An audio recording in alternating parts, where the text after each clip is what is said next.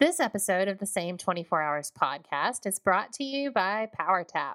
PowerTap is part of the Saris family of brands carrying on the commitment to American manufacturing and assembly.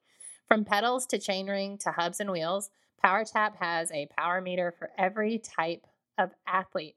PowerTap is the only power meter brand to have the full portfolio of power meters, including the P1S single-sided pedals. And PowerTap has a giveaway for listeners of this podcast. Head over to swimbikemom.com/giveaway. We are giving away a set of P1S single-sided PowerTap pedals. Check out PowerTap online and on social media and enjoy the show.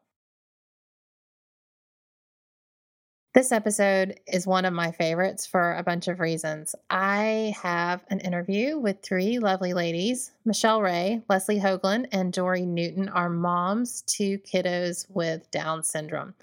This episode is really fantastic in many ways. I felt like I learned so much about their kids, about individuals with Down syndrome, and about the new campaign with NDSS called Lost Syndrome. So I hope you guys enjoy it. And also take this opportunity to share this episode. I feel that this episode is extremely valuable from an educational standpoint about individuals with Down syndrome. So do us a favor, rate and review and subscribe on iTunes and share this one. It's a really great one. So thanks for listening. Welcome to the Same 24 Hours podcast with Meredith Atwood. We all have the same 24 hours each day. And it's what we do with those 24 hours that makes all of the difference in our health, our happiness, and our success.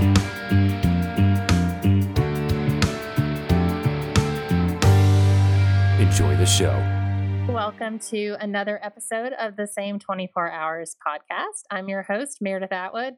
I have a great show for you today. I have three amazing ladies who are going to talk with me about some very cool stuff. So first up, I have Michelle Ray. Hi, Michelle. Hi, Meredith. How are you? I'm good. They're paving the road outside my house and it's quiet right now. So we're good. Good. We're good for the moment. But if you hear dump trucks, that's just, we'll just keep going. That's right.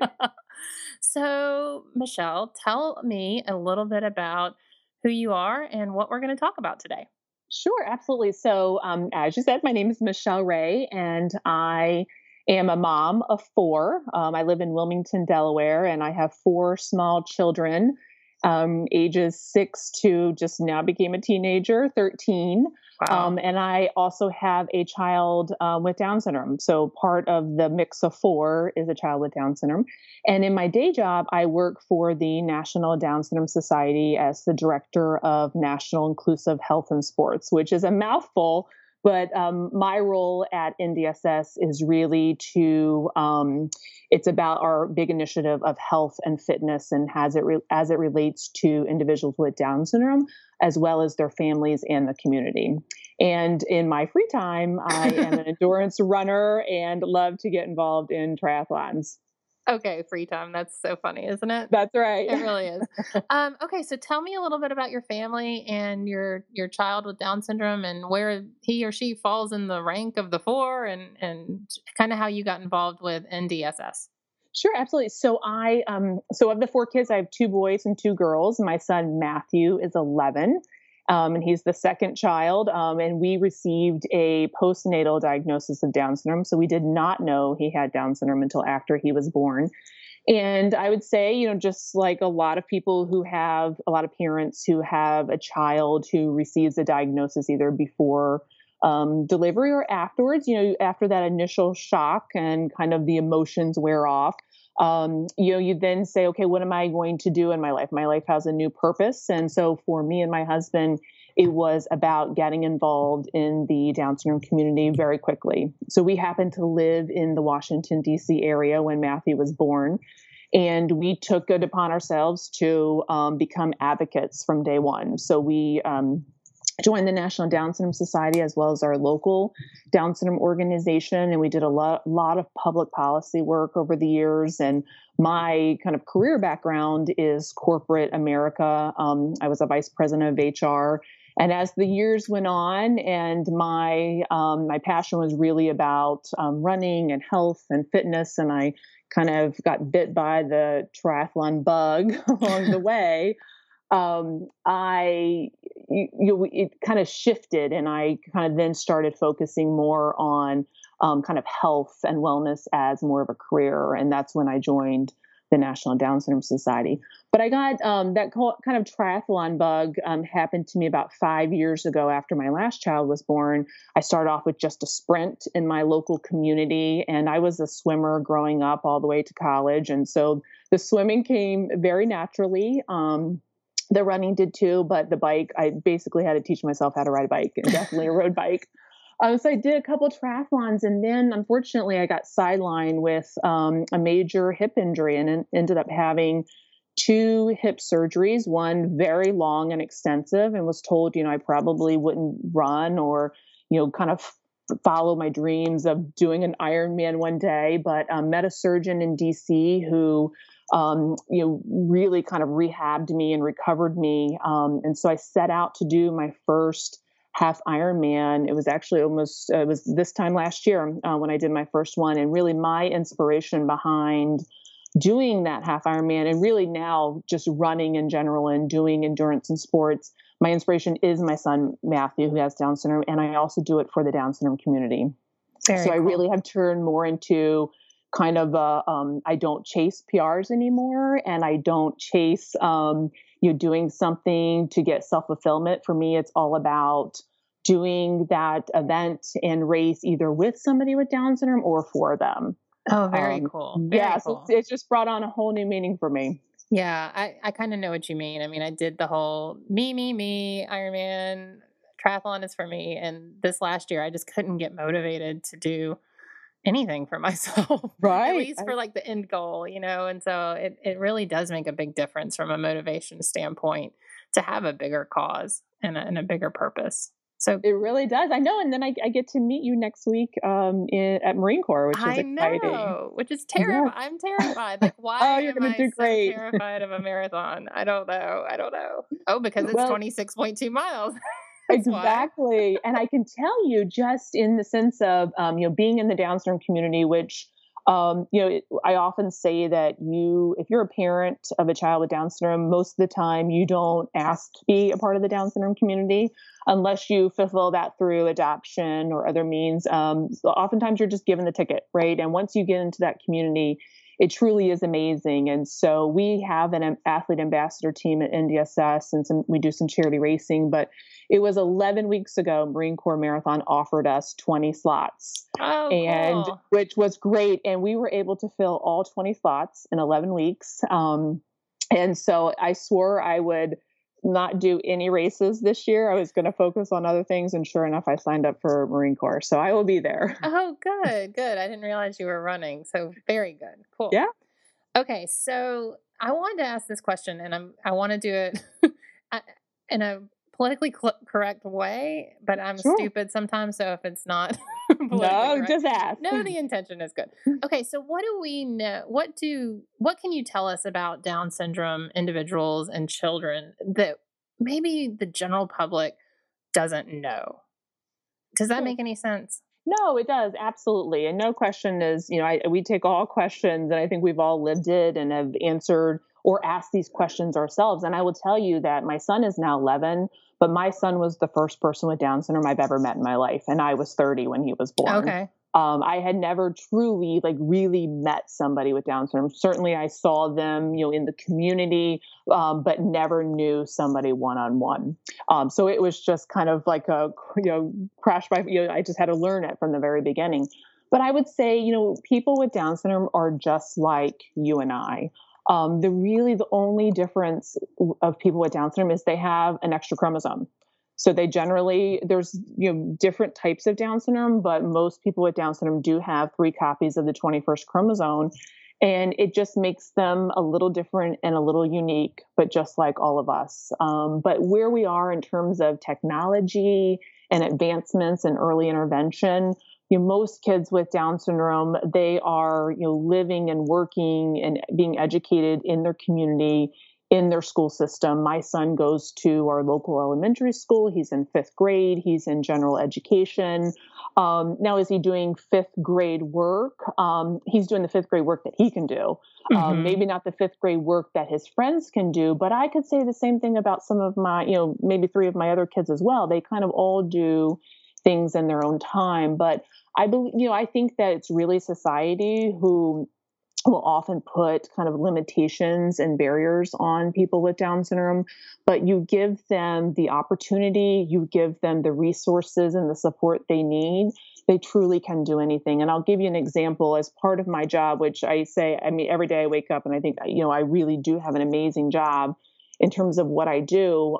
But this summer I had the opportunity to go to Jackson, Wyoming. And I went with a few coworkers from NDSS, and we were there to be kind of a support and boots on the ground for a young man with Down syndrome, 32 years old, who climbed the Grand Teton.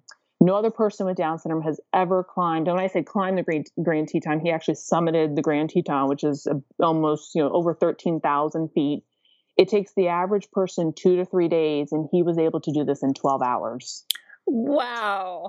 Yes. And this is a young man who maybe not necessarily was, included in, inclusive education. Maybe he wasn't in general ed. He didn't have a job at the time. 2 years ago, his sister and brother-in-law would tell you that he was very unhealthy and overweight, and really wasn't part of kind of community living. And they really focused on his health, his fitness, nutrition, and within 2 years, he became the first person with Down syndrome to climb the Grand Teton ever. So, I just remember being there, and somebody did ask me that question about, what does this mean for the Down syndrome community? And really the disability community. And when we talk about like kind of intellectual disabilities, I think it's just a testament to people truly, including people with Down syndrome, really can do anything if they put their mind to it, their heart in it, and they have the support. So there are some actual limitations with individuals with Down syndrome, but you're saying like with the proper support and community, the limitations are more perceived than actual? Yeah, absolutely. So, like at NDSS, we're a nationwide organization. We're the leading human rights organization for individuals with Down syndrome, and really work on a national level. And we have a staff of 23 of our staff have Down syndrome. And we have one gentleman in our New York City office who is nonverbal and uses a communication device. And with proper support, with job coaching, proper support, he is able to do his job. In fact, he traveled with us out west this summer by himself without his parents, sat on a panel in front of thousands of people talking about, employment for people with Down syndrome, as well as kind of health and fitness, because he's an avid hiker and loves the outdoors. And he was able to do this through support and through his communication device. Wow. So are some of the challenges associated with Down syndrome because of the identifiable sort of disability? I mean, is that one of the main challenges? Because yeah, I would think so. And I don't want to sugarcoat anything, because every person with Down syndrome is different. Again, just like we are all different.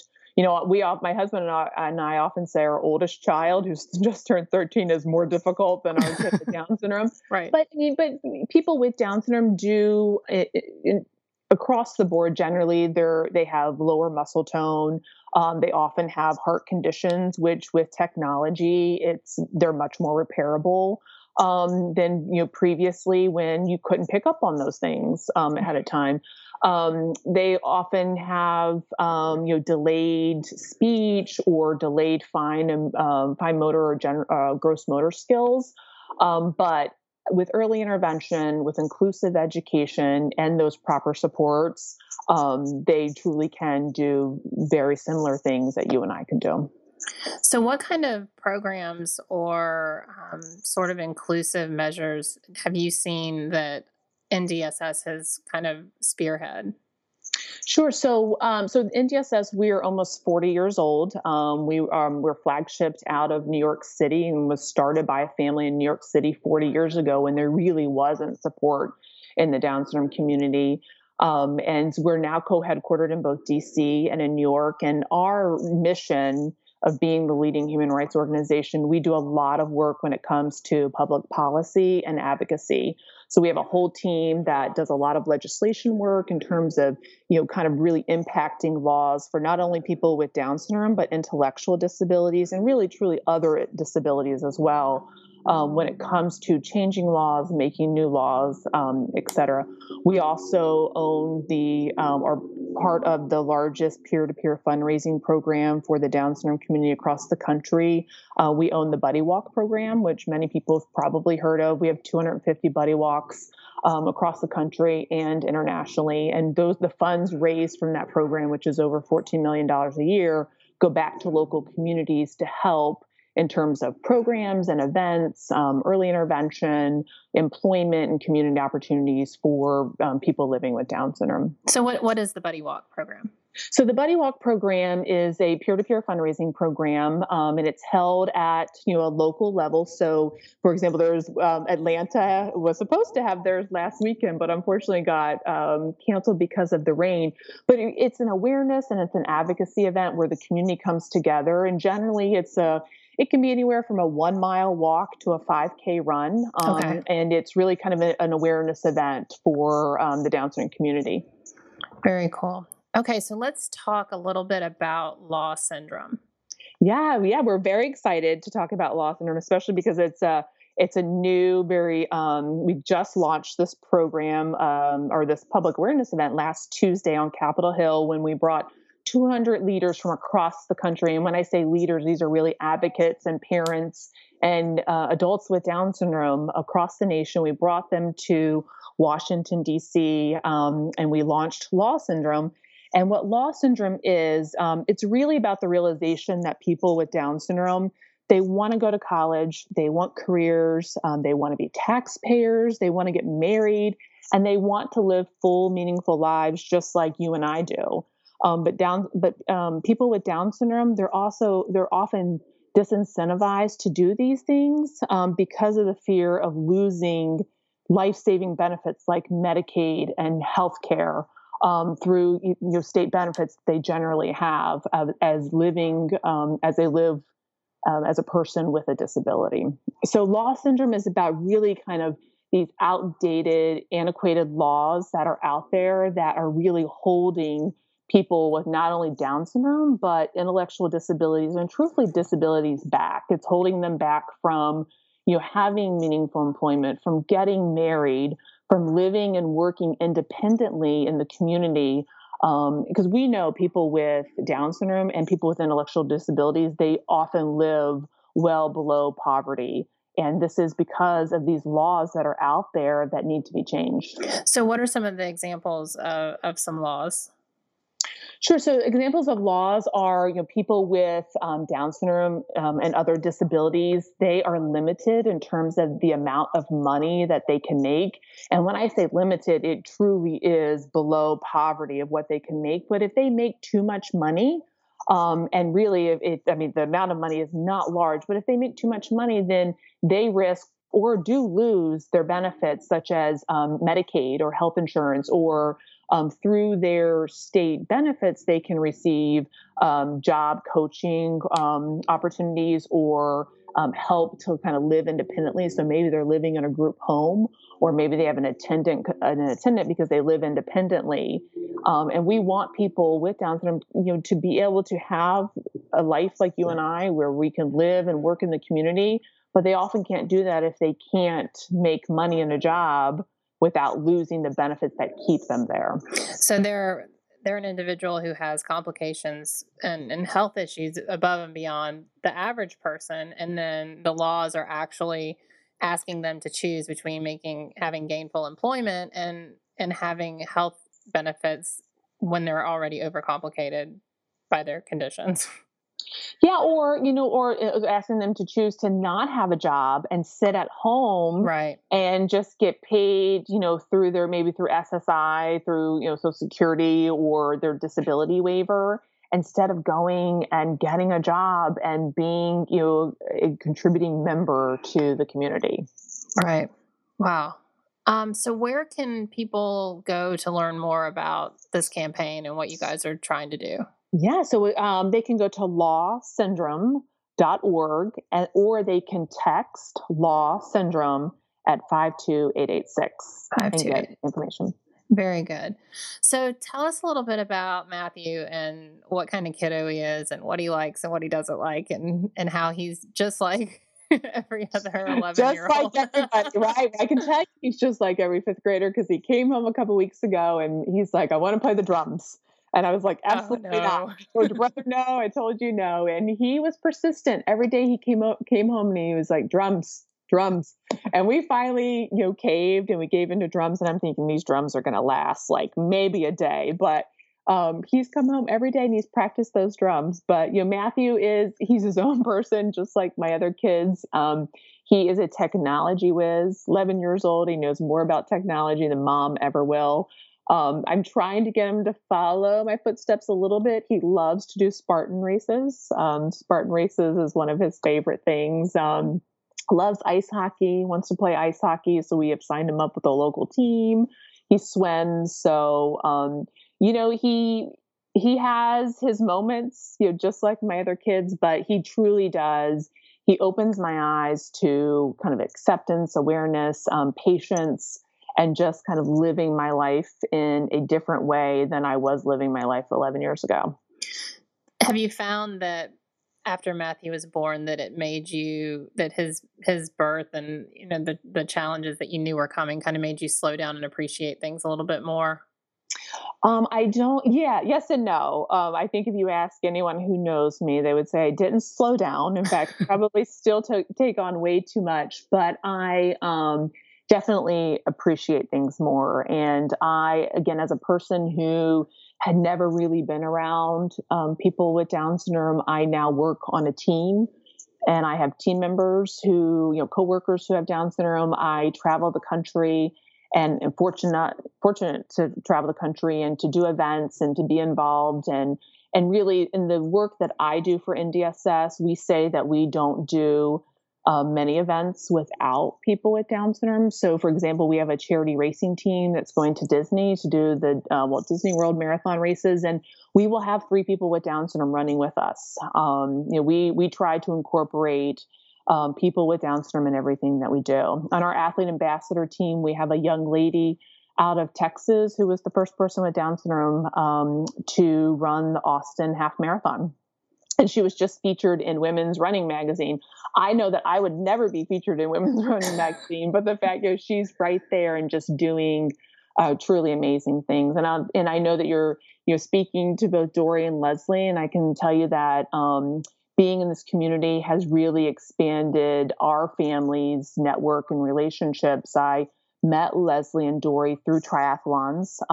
In fact, our athlete ambassador team, we have about 50 to 60 of the 100 people on it who are runners and triathletes. And I met them through, not just because I have a kid with Down syndrome, but through my love of running and triathlons. Just today, I will tell you, Meredith, that I was in a meeting talking about one of our big events that we're getting ready to launch. And I got a Facebook message from our local tri club. And it's the gentleman who coaches the local tri club. And he reached out to me and he said, my daughter just got a prenatal diagnosis. Would you be willing to speak with her? And It's messages like that I'm like, we were connected through triathlons and running. And now hopefully I can help this family and really make a difference for the journey they're about to embark on. I love that. And, so many people hate social media and claim they hate social media, but I always look at the amazing ways that it connects people. And, by being able to stand up and say, hey, here's my story. And then a million people will raise their hand and say, me too. I love that. And I think it's fantastic what you're doing. And I love that triathlon brings people together. I know, it's so fun. And running. So we'll get to, so finally, I am a member of the best tri club ever. Yes. But I will say that I'm the worst member of the club, but because I haven't been very active, but I promise that'll change. And I'm so excited to finally meet you after following you for years. Get to meet you next Sunday. It'll be fun. It'll be fun. So come up to me and slap me on the head and say, "Hey, Michelle, I'm the Michelle we talked last week." That's right. Well, you'll see us. Team NDSS. We will be there. We have about 25 runners running, and so hopefully you'll see also a few people with Down syndrome in the crowd who are cheering us on. That's awesome. Well, thank you so much, Michelle, for taking time out of your very busy day. And I look forward to seeing you in, 10 days, 9 days? Yeah, 9 days. Yeah. Thank you, Meredith. Cool. I really appreciate it. And thank you for all you do to help us spread our mission and the work that we're doing. Absolutely. Thanks, lady. All right. Talk to you soon.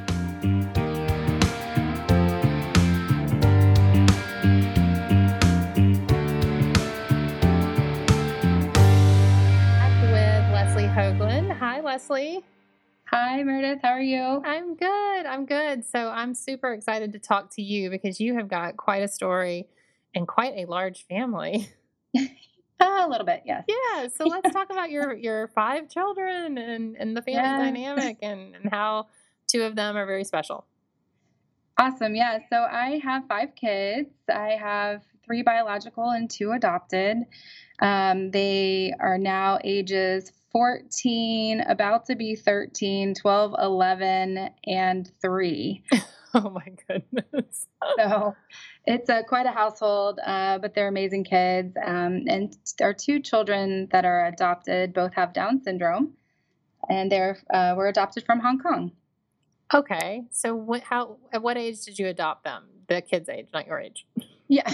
So Jasmine was 21 months old when she came home in 2006. And then 5 years later, 2011, Joel came home, and he was 1 week shy of his 6th birthday. So a little bit older. Okay. So where are they in the birth order? Yeah. So Jasmine will be 13. Oh my goodness, on Monday, or this coming Monday. And then Joel is 12. Okay, so you have one oldest, and then Jasmine and Joel, and then the other.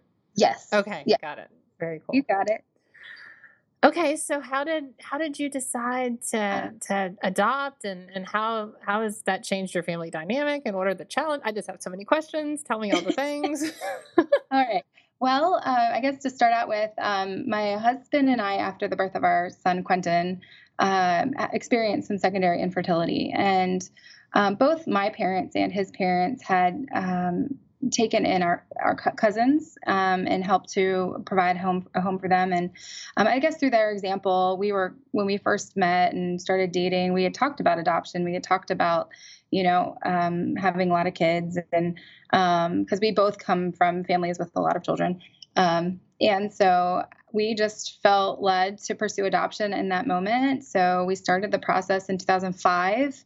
And when we sat down with the adoption agency, they said, well, are you open to children with special needs? And my husband, Todd, his sister, Jacqueline, has Down syndrome. And he was like, well, and he also himself is a special education teacher.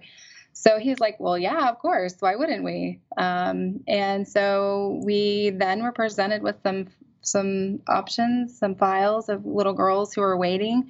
And we just fell in love with Jasmine. And she, her having Down syndrome wasn't scary to us. It was actually very exciting, especially for Todd, my sister-in-law, Jacqueline, who, in her words, someone like her in our family. Mm-hmm. And she, of course, was elated. And then in the adoption process, I became pregnant, unbelievably, how that happens. And so Jasmine came home, like I said, in 2006. 3 weeks later, I had Elise. Oh, my goodness. Although that they are 21 months apart, developmentally, they have grown up together, walked together, potty trained together, done everything together. Right. So they've been really great friends so far. And then Joel, Jasmine was doing so well in 2010. Our adoption agency was looking for placement for him. And because she was doing so well, they asked us to consider his adoption. And it just felt like the right thing to do. And so we moved forward with him, and he came home to 2011. And then about 7 years later, 2014, our little Miles, and his name it has a meaning related to triathlon. Because I did Ironman 70.3 Raleigh in 2013 and was pregnant and didn't know it. Oh, that's funny. That's funny, Miles. I love it. Yes. So what have been some of the challenges with raising two special needs children? That's a great question. I mean, I think on a daily level, there's multiple challenges, from you just motivating them to get out of bed, to get dressed, to get breakfast, to get out the door for school, to bigger challenges like with the school system and what kind of IEPs are good for them and their placement and the services and accommodations that they receive. We really think whole child, my husband and I, and, a lot of schools, they look at resources. It helps to have a husband who's a special ed teacher.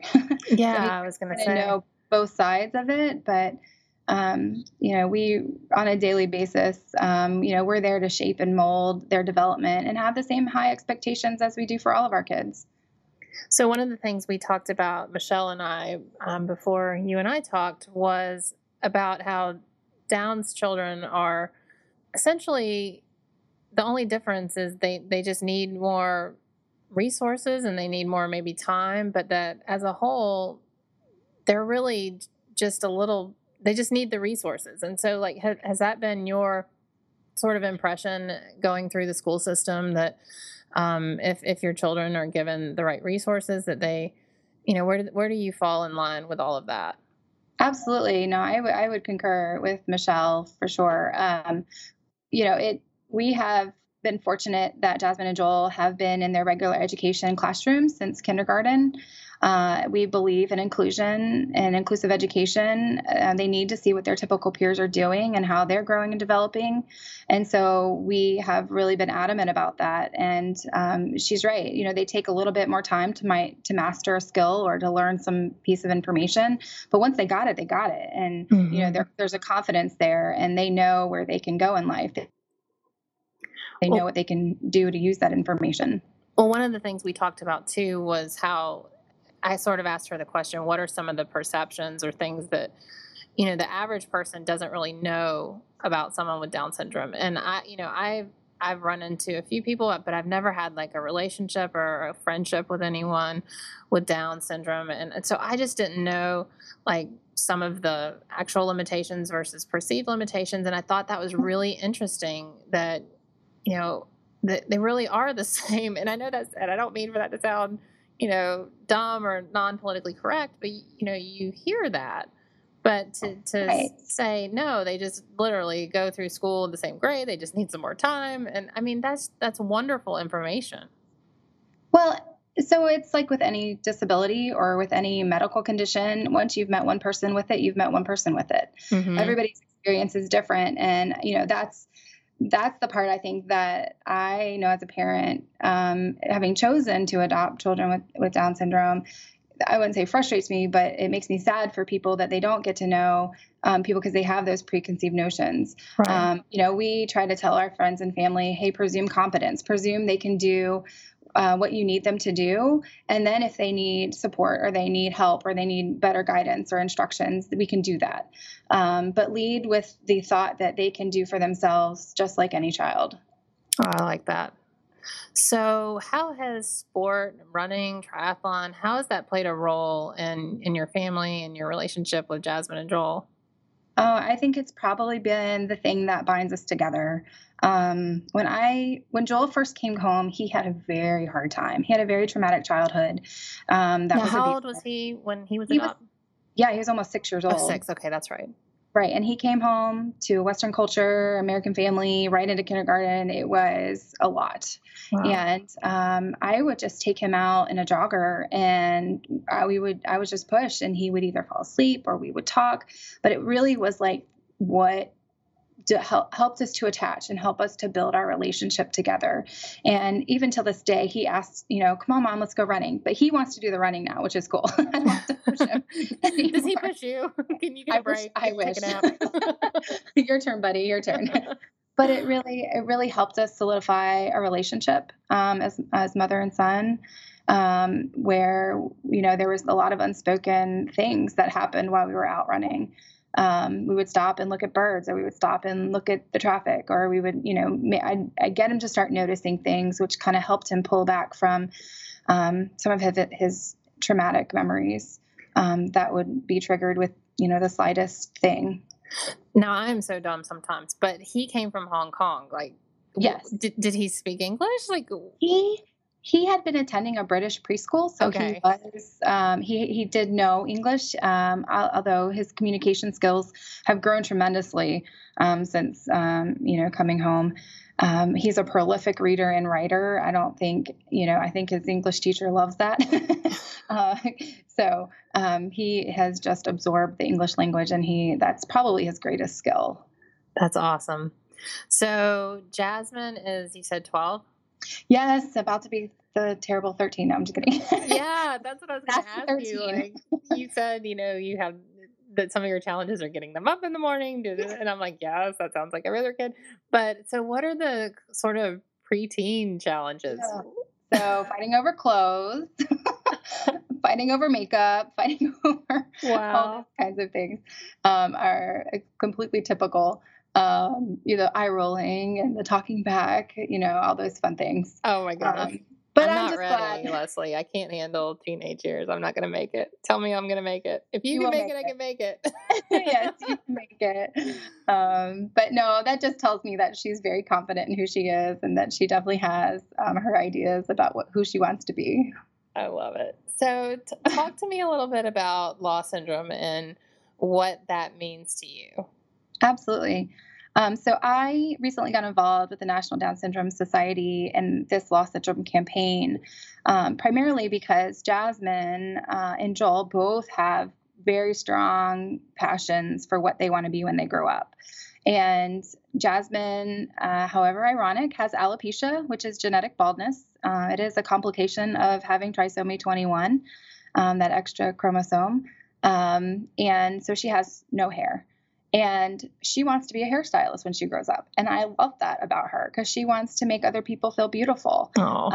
And, I want that to be a reality for her. So how do we support her as a parent, to be trained in cosmetology and to find places that will let her, get some experience by just hair washing or, something along those lines. I think about that. I mean, she's going to be 13, but I think about that daily and helping her realize those dreams. She also loves kids. So, perhaps being in childcare or working in a preschool someday, is definitely something I can see her doing and doing very well and independently. But there's not a lot of, at this age, preteen age, sort of those professional opportunities to shape them into having a job and a career.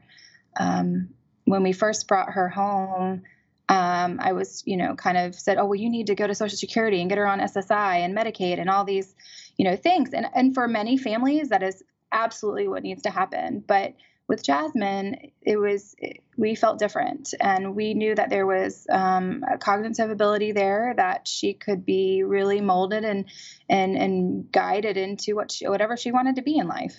And so that's the path that we've chosen. Same with Joel.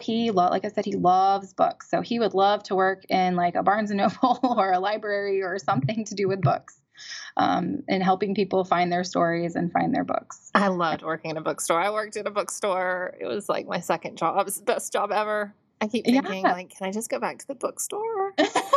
Right? Simpler awesome. taste. He has good taste. What do you want to read? Yeah, I mean, he would fit in so well. So do a lot of...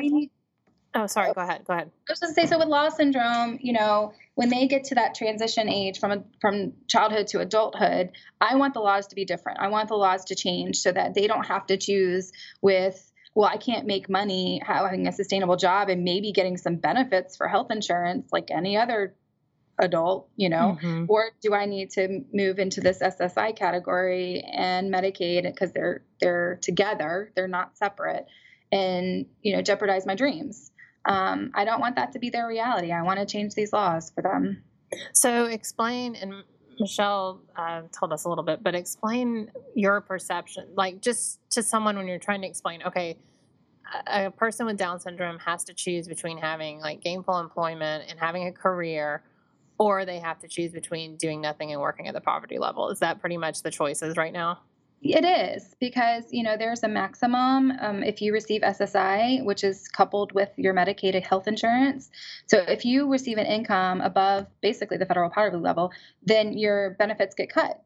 So there's not an incentive to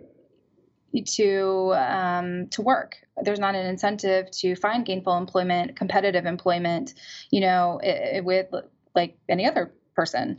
And also with the way healthcare is, I mean, the benefits are not great for people who have jobs and have insurance through their employers. So it's really like doubly, because the SSI and the Medicaid is going to really cover basically all their health needs, right? Correct. Right. Yeah. So, we would just like to see those things, Medicaid and SSI, decoupled or split, so that doesn't need to be the case for people. They can still get health insurance, but also have gainful employment. And it's also about changing workplace culture too, and getting businesses and government and organizations and agencies to see, hey, where do I have a need that I can be open to people with disabilities and bringing them on board to do specific jobs. I think in this day and age, we're seeing people with Down syndrome and other disabilities live very long lives. The lifespan has greatly increased. And so we want to think more longer term for them. So how can someone get involved besides hooking up with NDSS, but like what are some of the ways that sort of grassroots ways that people can get involved with the Lost Syndrome campaign? Well, I think first and foremost, reaching out to their congressional senators and representatives, sending them an email or making a phone call to their staff and just say, hey, we support this. We want to see more equitable employment opportunities for people with disabilities, especially those with Down syndrome, who can and want to do for themselves. I think that's, grassroots, that's really the first step. But then otherwise, be inclusive in what you do. Encourage inclusive sports. If you're in a running club, if you're in a tri club, ask people that have disabilities to come on board and train with you. They would love that invitation. And they thrive on, these kinds of experiences. That's something just at a very local level that somebody could consider. Very cool. So what is something that you do in your 24 hours, like on a daily basis, that kind of helps move your family along toward this better health and happiness? The thing we're all searching for, right? That's right. Well, so we have a lot of family meetings. So what's a family meeting like? So typically it's at dinner. That's something that we have really prioritized for us, is no matter the time, it might be like 8:30 at night, but we are sitting around the table eating dinner together, and we have like a family meeting, and we kind of talk about, what's going on our calendar, what's coming up, who needs to do what, if somebody is missing homework, it's an opportunity to talk about issues and problems and how we might work together to solve them. And that's been hugely helpful for especially Jasmine and Joel, because they feel supported by their siblings. I feel like that's a Seinfeld episode, though. Do you have like the airing of grievances? Yes, not so much as Festivus, right? But yeah. Sometimes, we're raising confident kids. I can say that. That's awesome. Well, Leslie, thank you so much for taking time to speak with us. And I can't wait to follow you and your journey and keep up with the kiddos. Thank you so much for the opportunity. And I can't wait to see you at Marine Corps. Absolutely. Talk to you soon. Okay. Take care.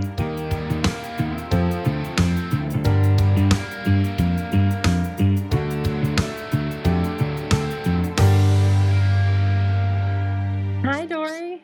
Hi, everybody. I'm so glad you are here, and I'm excited to talk about you and your family and your daughter and triathlon and all the things. So let's talk a little bit about your daughter. Yeah, so Isla is 8. She was born with Down syndrome. We did not have a prenatal diagnosis, so her birth kind of spiraled our lives out of control for a little while. But yeah, she's 8, and we're very active in the Down syndrome community and Special Olympics, which we're really enjoying. So Is she your only child? No, actually, I have a 6-year-old also who has a little bit of special needs. Also, he was just diagnosed with ADD. He's got a couple sensory things going on, but is any child typical? Yeah. What is a typical child at this point? Who knows? Yeah, who knows? So, tell me a little bit about the postnatal diagnosis. You said that was it was tough. So, how old were you when? Is it Isla? Yes, Isla. Isla, how old were you when she was born? I was 30 when she was born. Okay. So that was one of the reasons why I didn't have a prenatal diagnosis. Right. I wasn't considered high risk. So the doctors didn't really know to do all the special tests, and neither did I, because you never think that something like this is going to happen to you. But we found out in the delivery room, and it was very traumatic. She was blue. She wasn't moving. We found out right at the delivery table, and it was very hush hush. They were whispering. Oh, geez, really? I still have issues today when I hear people whispering. I'm like, what are they talking about? Yeah, I guess so. So yeah, it was a little traumatic. But we got through it. We had a great support system with our family and our friends. We reached out to early intervention ASAP, and we got her some therapy, OT, PT, and speech therapy. We had some feeding therapy. Luckily, she didn't have any, big issues when she was born, so she didn't need surgery. She's actually like very, very healthy for a person with Down syndrome. So and she's very, very adorable. Oh, thank you. She really is. You can just see her personality on Instagram. It's all because of the pink glasses, I think. Yes. So what is her personality? What's she like? She's very outgoing. That's always been her strength. She's very social. She's always been very verbal. So you can have a conversation with her. You may not understand exactly everything she's saying, but she's very social. She makes friends very easily. She loves to dance, loves music. She's just like any other 8-year-old little girl. So what have been some of the challenges that you guys have experienced as far as education and maybe socialization, and just what are some of the things that you've gone through? So I think that, one of the things that we have struggled with is not changing the perception, but educating people about people with Down syndrome, and that, they're just like everybody else. They just take a little bit more time to do things. I think a lot of people don't really know very much about Down syndrome, and I think that that's changing now. People don't, understand that they will learn to read. They can learn to manage money. They can get jobs. They can live on their own if they're given the right tools and education. And but yeah, I think it's just making people realize that they're really just like everybody else. They just require a little bit more time and a little bit more. What you put into it is what you get out of it, is kind of what we're learning with her. That's so, yeah. I mean, that is such a big part of what I have learned just from talking to you three today. Mm-hmm. I didn't know that. And it's not that I didn't care to know it. I never thought about it. I haven't had a Down syndrome person in my life. But to realize that is true, that changes everything for the way that I would interact. And I liked what Leslie said. She said that sort of the best rule of thumb is just to assume competence, assume that that they know more and do more than you think they do, and then go from there. And it's just such valuable education. Yeah. There's people in our community who are 40 years old. They don't have a job. They don't have a place of their own, but anybody can do that. It's just the drive to do it, and I'm just making sure that I'm giving her the tools to be able to do that, to be able to live her own life and, have her own life. I don't want to assume that she's going to live with us, because I don't think she will, because she loves her independence and she loves being her own person. So what is that? What does loss syndrome mean to you with regard to her being able to be her own person? Yeah. So loss syndrome is really just, making sure that people are educated and know that these individuals with Down syndrome can live, beyond their potential. They can have their own jobs, they can get married, they can make their own financial decisions, they can make minimum wage, even more than minimum wage if they are deserving of that type of compensation. But it's just really making sure that they're treated just like everybody else, and they have the rights as everybody else. There's no reason why they can't live alone, and they can't get married, and they can't make minimum wage, and they can't have their own bank account. The government should not be able to take the money away from them. It's their money. They earned it. They work hard. They work harder than every normal person on the earth, because they've got to put so many things together, both internally and externally and physically and mentally, to be able to do the job that they are given. It just takes so much more of them to be able to do things. And that's why it's just really important for them to be able to be compensated just like everybody else, because if they're doing the same job as everyone else, they should deserve to be compensated. So talk a little bit about how Isla's health impacted your family and how it kind of got you guys on the road to your health and fitness journey. Yeah. So Isla was born with hypothyroidism, which is a slower metabolism. And it's something that we've been managing since she was 6 years old. 6 months old. It's just the slower metabolism. So she'll be heavier than the average person. It's managed right now through medication, but we have to manage it through exercise and physical activity. So we try and, keep her active. And it just kind of hit me one day that, our health, my husband and I, we were making some poor health decisions, whether it be not sleeping right, not eating right, perhaps drinking a little too much. Mm-hmm. So we decided that this was something that we were going to work on together. And we wanted to make sure that she was, watching us make the right choices, because we needed her to make the right choices for her own health. And it really starts when they're young, Yeah, it does. Learn how to eat right and make the right health choices. So, when she chooses to eat a piece of ham over a cookie, we make a huge deal of it because we want her to know that that's the right choice. Right. So we really just started exercising was our first kind of step.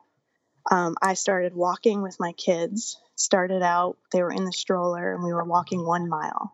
But then we started out at like 5 miles. And then one day I started doing 8 miles with them in the stroller, and they loved it. So I was like, if I can walk 8 miles, like maybe I should start running. So I started running and started enjoying it. And then we joined the Y, and they were advertising this little triathlon. And I was like, that would be so cool. Like, I really want to do that, but I don't know how to swim. So then I started taking swim lessons, and I was like, yeah, like I'm going to learn to swim, and I'm going to do that triathlon. So I chickened out the first year, and then I decided the next year I was going to do it. So I started taking spin classes, and I bought a bike, kept swimming, and then I finally got the guts to do the race, because I wanted another example to show my daughter, like, if you work really hard at something, these are the rewards that you get. You get to like do the race and get a medal and, have this community behind you. So I finally did the race and I got the medal, and they saw me that day and they were cheering, and it was so cute because she really loves to go to races and loves to cheer. So that's awesome. And she thinks you're like a superhero too. They do. They think they do. Like, it's just even my kids, I don't know. They're watching, and they've watched from such a young age. And they really do think it's pretty cool, even if like Yeah. my son, who maybe won't admit it anymore because he's getting to that age where mom's like totally not cool to be around, but he's still, they just watch, and it's really cool to see. They do get it. And this past weekend, my husband ran his first marathon, and Isla came up to him afterwards, and she said, Daddy, you worked really hard and you did great, and I'm so proud of you. Aww. So like, she's 8 and she has delays, and she gets it. Like, she really does get it. She really does get what hard work gets you. So that's awesome. So what is day-to-day life like? Is it like any other family with kids and laundry and bills? And yes, just the same. Yes, it's just like any other family. And is that important there's some to you as far as it is? Yeah, it's very important to me. I think sometimes, I kind of get into this place where I'm like, oh my gosh, I'm so overwhelmed. I have to do this, this, and this, and I have to take them to therapy, and I need to meet with this doctor, and I have to do this. But it's like, I have to like reel myself back in and be like, everybody has this type of schedule. Everybody has these challenges. It's not just you. So yeah, like our days are just like everybody else. We're going to dance, and we're going to swim lessons, and we're picking them up from school. And, it's just, I think the only difference is that I have a really strong, solid community that I can like lean on. Mm-hmm. That's why I love Michelle and Leslie so much, because if I have a really bad Down syndrome day, we call it, like, I'll like text them and say, this is what happened today, and I was so frustrated. Or if I have a really bad training day, I can do the same thing. Like, I remember when I was training for Mont Tremblant, I would text Michelle and just be like, my coach wants me to do this, and he wants me to hit these numbers, but I'm so tired because, we've been working really hard with Isla, and, they get it. So when you say a bad Down syndrome day, just what's an example? So an example of that is like if you go to a park and, somebody is staring at your kid, whether it be because they don't really know why your child is delayed, or they don't understand, or it could just be because they know someone with Down syndrome and they're too embarrassed to ask you a question, or just like she's very stubborn, she doesn't want to do certain things, or like any 8-year-old girl. yeah. But it could also be like a bad doctor's appointment where, we find out that, she needs more blood work and she has to go see this specialist. But those are what we call bad Down syndrome days. But, the good ones definitely outweigh the bad. So how does your mama bear handle like a playground situation? Like for me, I just don't, God gives you what you can handle. And I feel like God was like, you cannot handle that kind of situation, Meredith Atwood.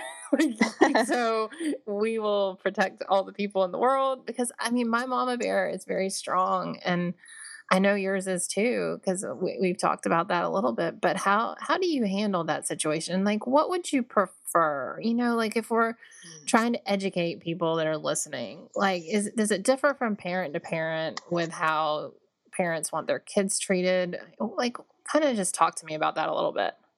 So I think that everybody wants their kids treated just like everybody else. And the way that I kind of handle it is, when something happens, I have a past of being very feisty, and I need to dial myself in and really examine the situation and try not to jump to the conclusion that they're being mean. Mm-hmm.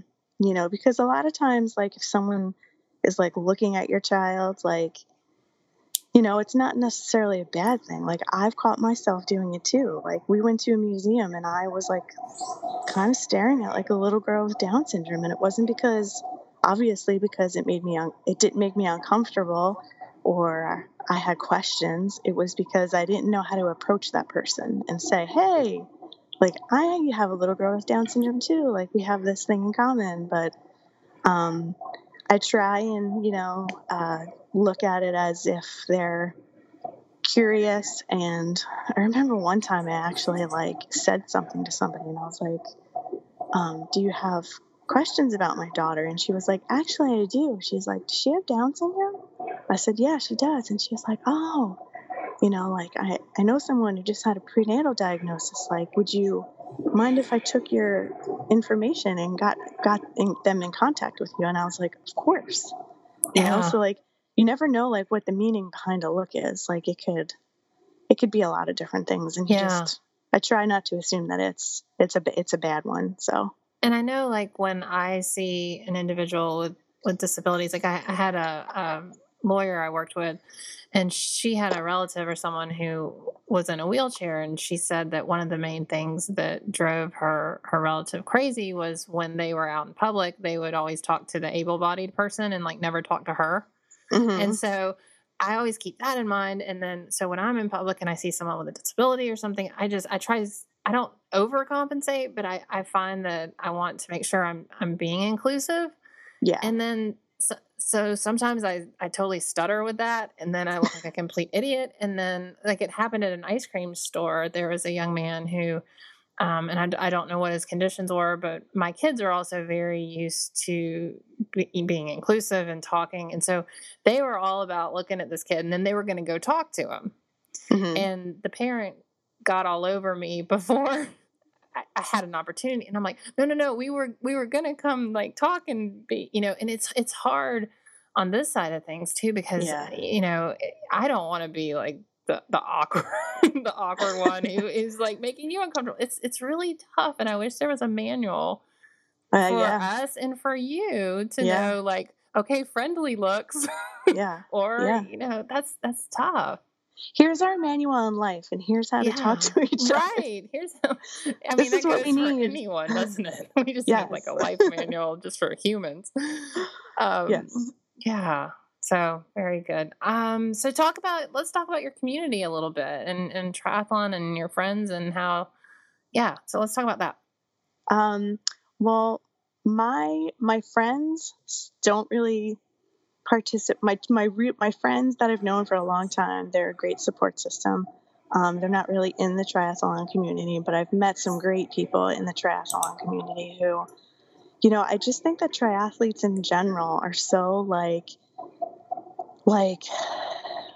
not that they're more compassionate, they just are so accepting.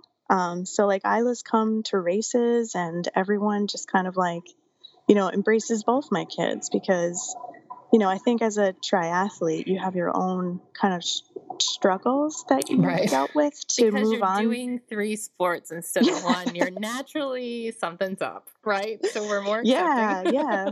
Like they get the hard work aspect, and they get like overcoming certain things to move on and move past your limiter.